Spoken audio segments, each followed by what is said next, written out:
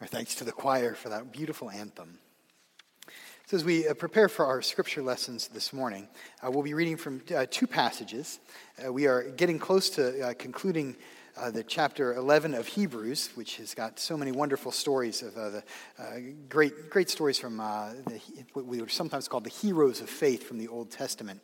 And so we'll be reading one more brief passage from Hebrews chapter 11, and then we will read about one of those characters from the Old Testament, from Judges chapter 7. But before we go to God's word, let's first take a moment to go to God in prayer. Let us pray. Oh God, we give you thanks for this time. We thank you for the chance to come together and to hear your word read and proclaimed. We ask as we turn our attention to Scripture this morning that your Spirit would be with us wherever we are. We ask that you would set aside any of our cares from this past week, any of our anxiety about the week to come, and you would allow us to be in this moment. That you would speak to us through your word, that we might come to know who you are and who you are calling us to be. In Jesus' name we pray. Amen. So we'll begin with Hebrews chapter 11, verses 32 to 34, following a series of great figures from the Old Testament. Our author picks up right here in verse 32. And what more should I say? For time would fail me to tell of Gideon, Barak, Samson, Jephthah, of David and Samuel and the prophets, who through faith conquered kingdoms, administered justice, obtained promises, shut the mouths of lions, quenched raging fire, escaped the edge of the sword, won strength out of weakness, became mighty in war, put foreign armies to flight. Here ends our first reading. Our second reading, the story of one of those figures, of Gideon. We'll be reading from Judges chapter 7, verses 4 to 8, a passage that may be familiar to you. And then we're going to skip several verses and read the very end and what comes next from chapter 8, verse 4. So Judges chapter 7, verses 4 to 8. Then the Lord said to Gideon, "The troops are still too many. Take them down to the water, and I will sift them out for you there. When I say this one shall go with you, he shall go with you. When I say this one shall not go with you, he shall not go." So he brought the troops down to the water, and the Lord said to Gideon, "All those who lap the water with their tongues, as a dog laps, you shall put to one side. All those who kneel down to drink, putting their hands to their mouths, you shall put to the other side." The number of those that lapped was 300, but all the rest of the troops knelt down to drink water. Then the Lord said to Gideon, "With the 300 that lapped, I will deliver you, and give the Midianites into your hand. Let all the others go to their homes." So he took the jars of the troops from their hands and their trumpets, and he sent all the rest of Israel back to their own tents, but retained the 300. The camp of Midian was below them in the valley. What happens next is the actual story of the battle, is that a little group, that little army of 300 go to battle and are victorious over their enemies. And you can read the rest of that in the rest of chapter 7. But then in chapter 8, that small army, they end up pursuing some of the remaining enemies, and we get verse 4. Then Gideon came to the Jordan and crossed over, he and the 300 who were with him, exhausted and famished. Here ends the reading. This is the word of the Lord. Thanks be to God. Let us pray. O Lord, as we turn our attention to these words, we ask that through them you would help us to come to know you, come to know who you are, who you have created us to be, and who you call us to be this day. In Jesus' name we pray. Amen. Gideon is such a practical character in Scripture. He's a wonderful figure from the Old Testament. I think in part it's because he's so human. He's just so relatable and so real. Gideon has doubts. Gideon gets tired. Gideon makes a lot of mistakes, which is maybe why I see some of myself in him. Gideon is such a relatable, practical figure. He's so human. And we know some of his story. Now, we have to be honest with ourselves. Gideon is not the top of the A-list of Old Testament celebrities. Gideon he's no Moses, he's no David, but we may have some of his stories in our memories and in our minds. And if so, it probably includes this story, the story of the 300 that joined him in his army. And as we read the story of Gideon, I think there's something so practical about who he is, and so instructive about what it means to live our faith. I think Gideon is a wonderful example of what it means to live our faith. We have to start with his story. So the story that we read this morning, or a portion of which we read this morning, it's the story of Gideon finding that the people of God are in danger. And Gideon gathers the army together. He gathers soldiers to go out and to fight against the enemy, to protect God's people. And when he gathers all the soldiers together, he has a very strange interaction, a very strange conversation with God, as God looks at this army that Gideon has raised, and God says to Gideon, the army is too big to be successful. Now that's counterintuitive. That doesn't make a lot of sense, that the army would be too big to be successful. But God says to Gideon, we've got to shrink this army down. And so God pares back the army, and he shrinks the size. And now there's a lot less than there used to be. Where there once were thousands, there are far fewer. And God looks once again at this smaller number, this smaller army of the Israelites, of Gideon, and God says it's still too many.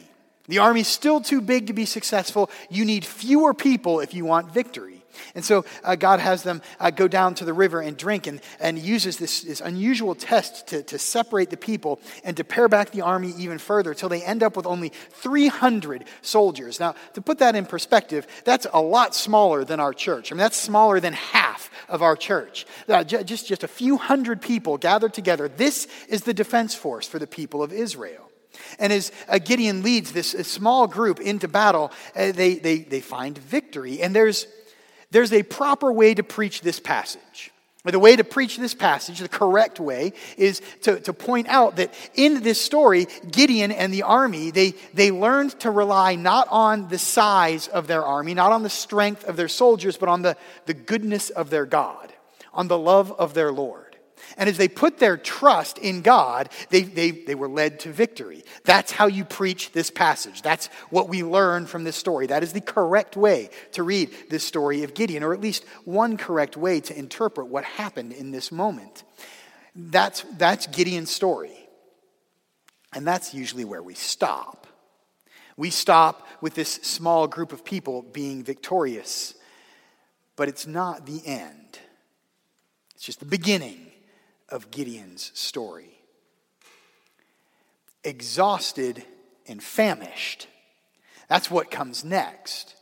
We read the story of the battle, and then the very next verses tell us that there were enemies that remained. And so Gideon and the soldiers, they crossed over the river, chasing after the enemies. And Gideon and the soldiers found themselves exhausted and famished. Now, this is a strange revelation, that the army would be exhausted and famished. After all, if they were putting all of their hope and all of their trust in God's strength, it's odd that they would find themselves exhausted. But it turns out this is how life really works. And when you follow God's calling, when you put your trust in God, it takes work. I mean, living your faith takes work, and it takes hard work. And there are days, as you live your faith, that you will be exhausted and famished. And look at that phrase. What a powerful phrase that is. Exhausted and famished. The two words, it's almost, not quite, it's almost redundant. I mean, exhausted and famished, they almost mean the exact same things. The word exhausted, or that means to be completely empty. It means to be spent. Right? To be exhausted means to be poured out, to have nothing left. To be exhausted means everything is used up and there's nothing left to give. To be famished is to be hungry, or to be empty and yearning for more, to be hollow and longing to be filled. So when our author tells us that they are exhausted and famished, it's reiterating this point. It's telling us just how deep their weariness and how tired they really are. When we find that they are exhausted and famished, we learn that's it. They're empty. They are spent. They are poured out. There is nothing left. And as we read these words, we know that feeling. Or there are times when we too find ourselves exhausted and famished, living our faith, wondering if there is any way to keep moving forward, wondering if there really is any hope, wondering if the story is over. Gideon and his soldiers found themselves exhausted and famished. Now, as we read this passage, it's a powerful phrase. It's one of the phrases that makes Gideon and his soldiers so relatable and so human and so practical. They help us understand what it's like when we find ourselves at the end of our energy, when there's no more strength, no more power, no more might. It's in those moments we realize if Gideon experienced the same thing, we are not alone. This makes Gideon's story so practical. When we are exhausted and famished, we are not on our own. This is something that so many people have experienced through the years. Exhausted and famished. Exhausted and... Well, famished is a strange word. In fact, this phrase, it's a strange phrase. If you look at what we just read today, we found the words exhausted and famished. We read it from the New Revised Standard Version of Scripture. That's the version of Scripture we usually read when we gather together on a Sunday morning. But this will be a good experiment. Do this when you get home. Pull the Bibles you have off of your shelf and read Judges 8:4 and see if you find the same words. If you have anything other than the NRSV, you probably won't. It turns out that's only one way we have translated this phrase, exhausted and famished. Throughout the years, there's actually another more common translation into English. There's another way we've interpreted these words, exhausted and famished. And it's quite different. Now, they both work. You can go either direction. The Hebrew words seem to perhaps encompass both of them through the years. But what we find in most translations is that the people, as they traveled with Gideon, were exhausted and pursuing. They were exhausted and still pursuing their enemies. They were exhausted and still pursuing. That doesn't mean the same thing at all. And exhausted and famished, these two words mean almost the same thing. It's almost redundant, but exhausted and pursuing, those are almost opposites. And when you're exhausted, you're not still pursuing. That's what exhausted means. It means that you're empty. When you're empty, you're not still pursuing. When you're spent, you're not still pursuing. When you are poured out, you're not still pursuing. When there's nothing left to give, you're not still pursuing. And you might be able to make a case that you could be pursuing and exhausted if you put it in that order, because you could pursue until you're exhausted, but that's not what it says. It says that they were exhausted and still pursuing. And that's just not logical. It's not possible. If they have no more energy, if they have no more strength, if they have no more power, if they have no more might, they cannot keep pursuing. Unless the fuel they've been running on was never their own energy.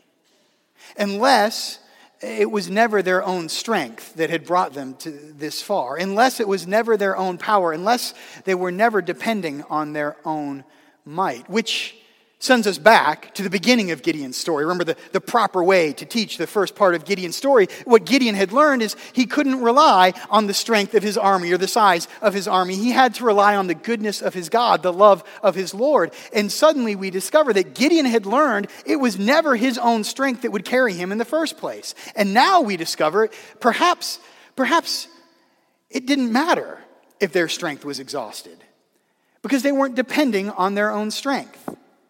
If that's the case, then they can be exhausted and still pursuing. They can be empty and still driving. They can be spent and still striving. They can be poured out and still flowing. They can have nothing left but still be going, because it was never their energy that was carrying them in the beginning. All of a sudden we discover that Gideon and his soldiers were relying on something outside of themselves. The strength that had carried them this far was not their strength, but the strength of their God. And this This is what makes Gideon so practical, because in the moments that we find ourselves exhausted, it is not our own strength that gives us the ability to move forward.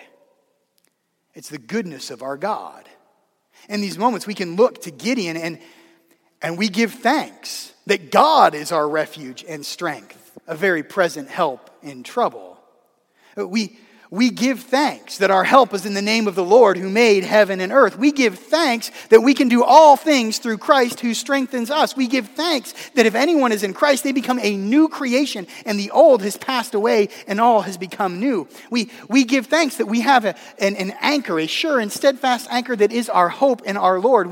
We give thanks that there is nothing at all in all of creation that can separate us from the love of God in Jesus Christ, not even our own exhaustion. We give thanks that Christ has died, Christ has risen, and Christ will come again. This is what moves us forward. This is what allows us to drive and to strive. This is what allows us to keep flowing and keep on going. It is the goodness of our God and the love of our Lord.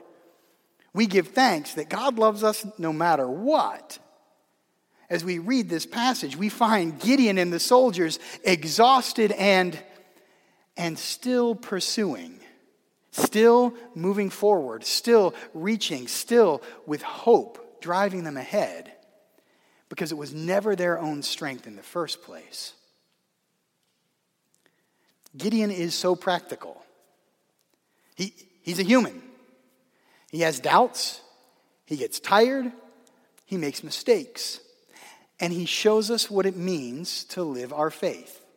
He shows us that living our faith is impossible on our own strength. Living our faith takes the strength of a God who loves us no matter what. Our faith is not in our own strength. The race is not to the swift. The battle is not to the brave. In fact, our faith is in the God who loves us no matter what. As we live our faith, there is hardly a better example than Gideon. And so as we go from this place, as we conclude this passage this morning, look to Gideon as an example of what it means to live your faith, particularly when you find yourself exhausted and, well, I'll let you decide.